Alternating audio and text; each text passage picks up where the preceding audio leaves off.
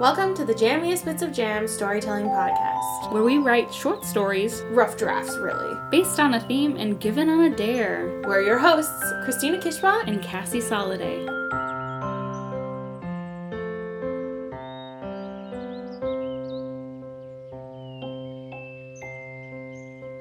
Welcome to the Jammiest Bits of Jam storytelling podcast. And let go of everything you think you know about Jammiest Bits because we made some changes. And from now on, each episode will feature just one story, which will be written by either Cassie or myself, Christina, or a special guest. And although we will still base these stories off of themes, these themes are now dares that we give each other. After reading the story, we will discuss the writing process as well. For example, no, you know what? Let's just do the episode. Let's just do the thing. Let's just do the thing. Yeah. We're learning along with you. But, yeah, we thought all these changes would be really interesting and kind of freshen up the process a little bit in general. Definitely. Yeah, so I dared Christina to write a story with the theme Love and Wine. And this is why she has a new beau in her life. So I thought it would be very fresh for her to talk about love. Although I'm not sure if you guys have fallen in love yet. Maybe fallen in deep lust. Deep everything. Including love? Do you say I love you yet? No. And you don't have to. It takes time. It takes time. But I'm curious to see what your story is. Yes. With all of these. I mean, in action. The said beau was on my mind when I was writing the story, so. I knew it. I'm gonna do it now. The sun beat down on her as she squinted up at the empty space in front of her. Her husband had brought them here. It was his fault she was wearing this jacket in the desert heat. In this moment, she wondered how she could have ever married such a man. He was obsessed with the idea of living in a big glass house in the desert. She remembers on their second date he looked at her with that big doofy grin and said, "I want to look outside and see the Roadrunner, Bess the Coyote, in real life." She laughed that day. And on their 78th date, she wasn't counting, that's just a fact, as he held her in his arms and she shivered in the winter snowfall of the city. She thought it was so romantic when he said, "There's no one I would rather watch the purple and orange desert sunsets with." Now she's thinking about how roadrunners in real life aren't even that great. They're like fast desert pigeons. And she's also thinking about how the desert sunset background of her laptop will suffice just fine. "Babe, do you want to take your jacket off?" She glares at him. Does she want to take her jacket off in this 100-degree dry heat? Yes, it's too warm. I'm taking it off right now. He walks about 10 feet away and turns with his arms out and grins at her like an idiot. Surprise! She looks around. Nothing is happening. It's all the same. The same vast, tan, hot, horrible dustbin that people moved away from. She read The Grapes of Wrath. Too much desert dust? It makes you kill people.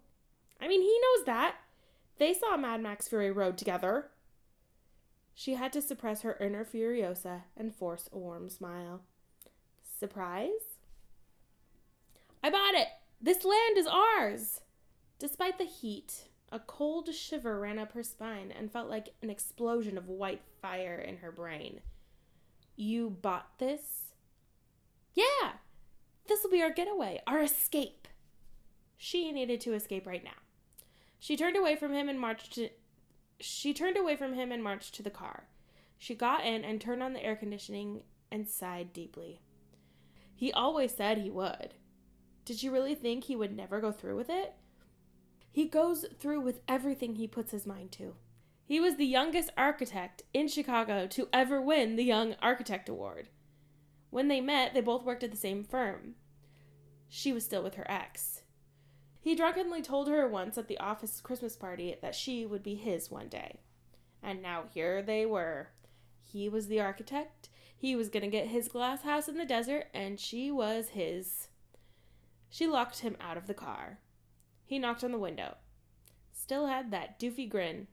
She rolled down the window and recoiled as the heat slapped her in the face. What's wrong? I don't want it. What? I don't want a house in the desert. The doofy grin disappeared. Oh. You told me we were going to the Grand Canyon. We are. It's only an hour drive from here. Part of the reason I picked this spot.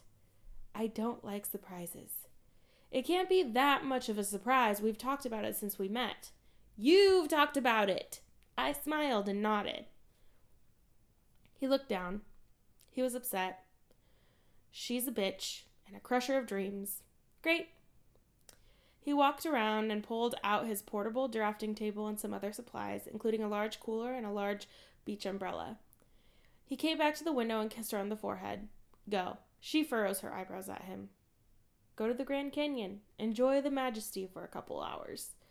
I'm not going to leave you in the middle of the desert. You're going to burn out here. He smiles, a sadder, doofy smile, and her heart explodes. I'll be fine. I have water and the umbrella. Go. If you come back and decide you really don't want this house, I'll sell the land back. Sell it back? To who? Who even owns desert to sell? The U.S. government? The way he can stay so optimistic while being sad has always floored her. People often talk about spiritual walkabouts in the desert. How going out in the great expanse alone can connect you to the earth on a whole new level. Hers was a little different. She had a drive-about. As she drove down the lonely highway, she was fuming still, but also feeling awful for not being enough for him to be there with him in his excitement. She was a bad wife. She didn't deserve him. He's always been infinitely better than her in every way. Suddenly, she slams on the brakes when she sees it. A coyote. It was standing on the side of the road. It looked determined. She could see it move its head back and forth, looking around. It stood over a large, flat rock. Mr. Coyote then lowered his head, positioning his snout under the rock and flipping it over. Underneath the rock were a little pile of baby bunnies all huddled together. She almost got out of the car to shoo him away from the bunnies when suddenly a flash came out of nowhere and a roadrunner ran right into the rock, moving it back over the bunnies and right on the coyote's paw. The coyote yelped in pain and ran away.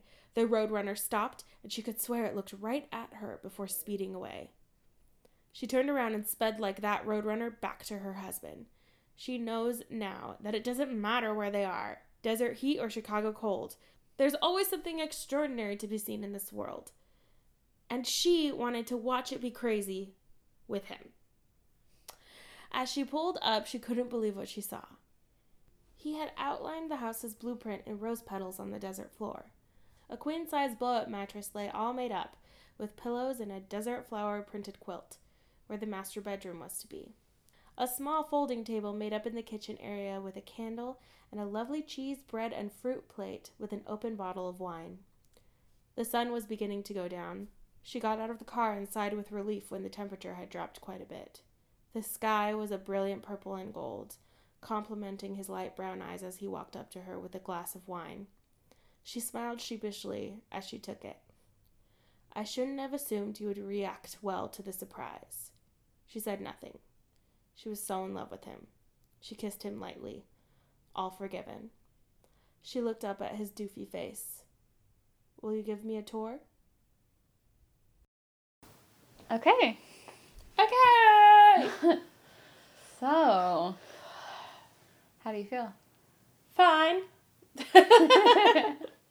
So where did you, how do you get from Love and Wine to the story? Well, the way that she kind of reacts to her husband, I feel like is the way I react to my boyfriend a lot, where I just I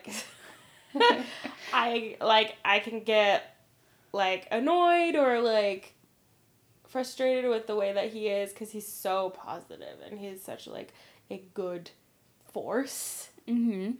And then I'm just like a trash person. Oh my god. And I'm like mean and sarcastic and rude, and I am always just like, what's happening? Like, this isn't my life plan. Yeah. Yeah. So, I think I like that dynamic of a couple is like what's interesting to me. And I wanted to kind of explore that in a married couple. And then I knew the wine was just like, they're going to drink it at some point. Uh-huh. But, which is interesting because, like, wine is, like, I love wine, but my boyfriend doesn't drink, so it's not really a part of our love or what have you. Mm-hmm. But, yeah, and then, like, I guess, not that I'm not this way, too, but he's very, like, goal-oriented and, like, hyper-focused. Not as much as me. Like, I have a lot of goals, but I'm not, like, a freaking eagle, like, going in for the kill. And he very much is that. So, that dynamic as well of just, like, he always goes through with what he says he's gonna do. You know? Like, that kind of person. And so, so why am I surprised when he does it, you know? So this couple, he probably talked about a lot of things, and she just thought it was like romantic things you say when you're cute dream stuff. And then he followed through with it. Right. Like, we all have a crazy dream about something specific that will probably never happen, but then he just, like, does it, and she's like, what? Yeah. But he should have asked her. Well, but I guess he did tell her.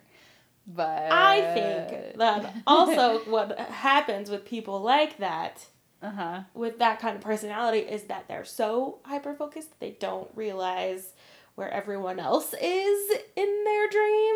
So I can see him being like, oh, she knows all about this. She's just as excited about it as I am because I talk about it all the time. So she must know or must realize what's going on or will be excited about it.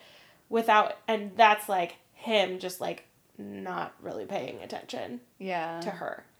Which is whatever. We all do that. Yeah, the youngest Chicago architect who's won the Young Chicago Architect Award is architecting their life. Exactly. Yeah, like, he's very much who an wouldn't architect. want that?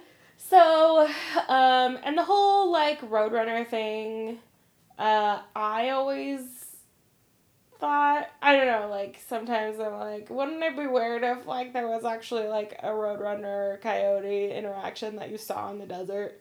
Mm-hmm. So I thought that I'd try and write like a realistic one that might actually happen. Mm-hmm. And also Roadrunners are like, they're not the Roadrunner that you see on the WB.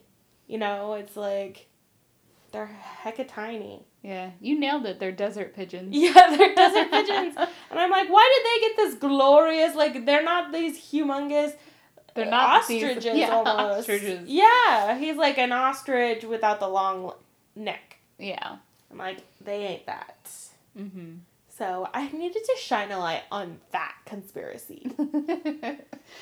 And that's the power of fiction. Exactly. I'm stating fact with fiction, though.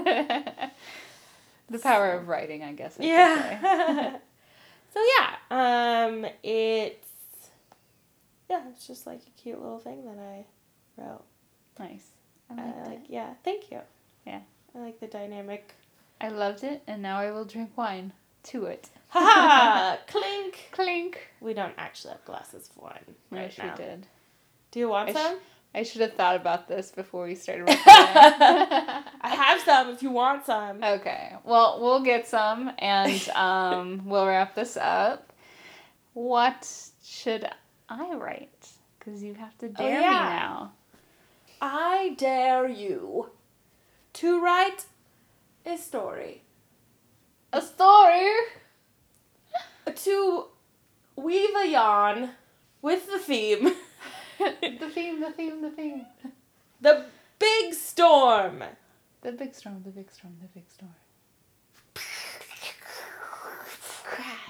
Crash, bang, lightning flash. Zoom. Yes. Okay. That's what I dare you to do. Okay.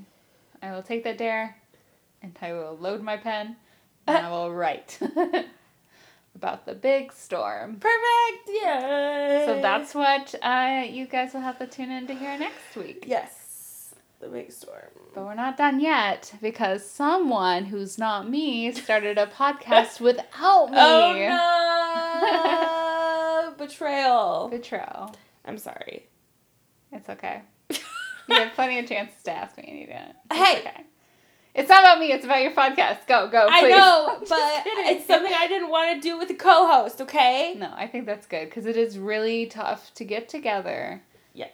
Scheduling also, is a bee. You're going to be a guest on it, like, several times. I know. That's why I'm not actually mad.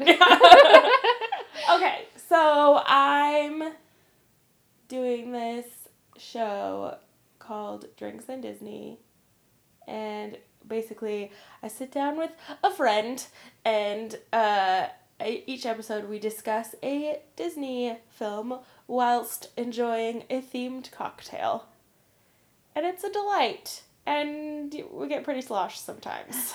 It launched in April, on Yes. April 1st. Everyone thought it was a joke, but you actually launched it. Yeah, the reason I chose April 1st, because I was like, who knows if I'll actually be ready, so I'll be like, it was a joke the whole time, guess what, it's April 5th, and now I'm putting it up. But, no, I got it out on April 1st. It's Sleeping Beauty. Yeah, and the cocktails were adorable. You can see them on Yes. Instagram. Yes, follow the Instagram, Drinks at Disney. And, yeah, and I discussed Sleeping Beauty with our good friend, Erin. Yay! I can't wait to hear the first episode. Hear you guys get sloshed over really cute cocktails and Sleeping Beauty. Yeah, Erin gets sloshed mostly. She's a mess.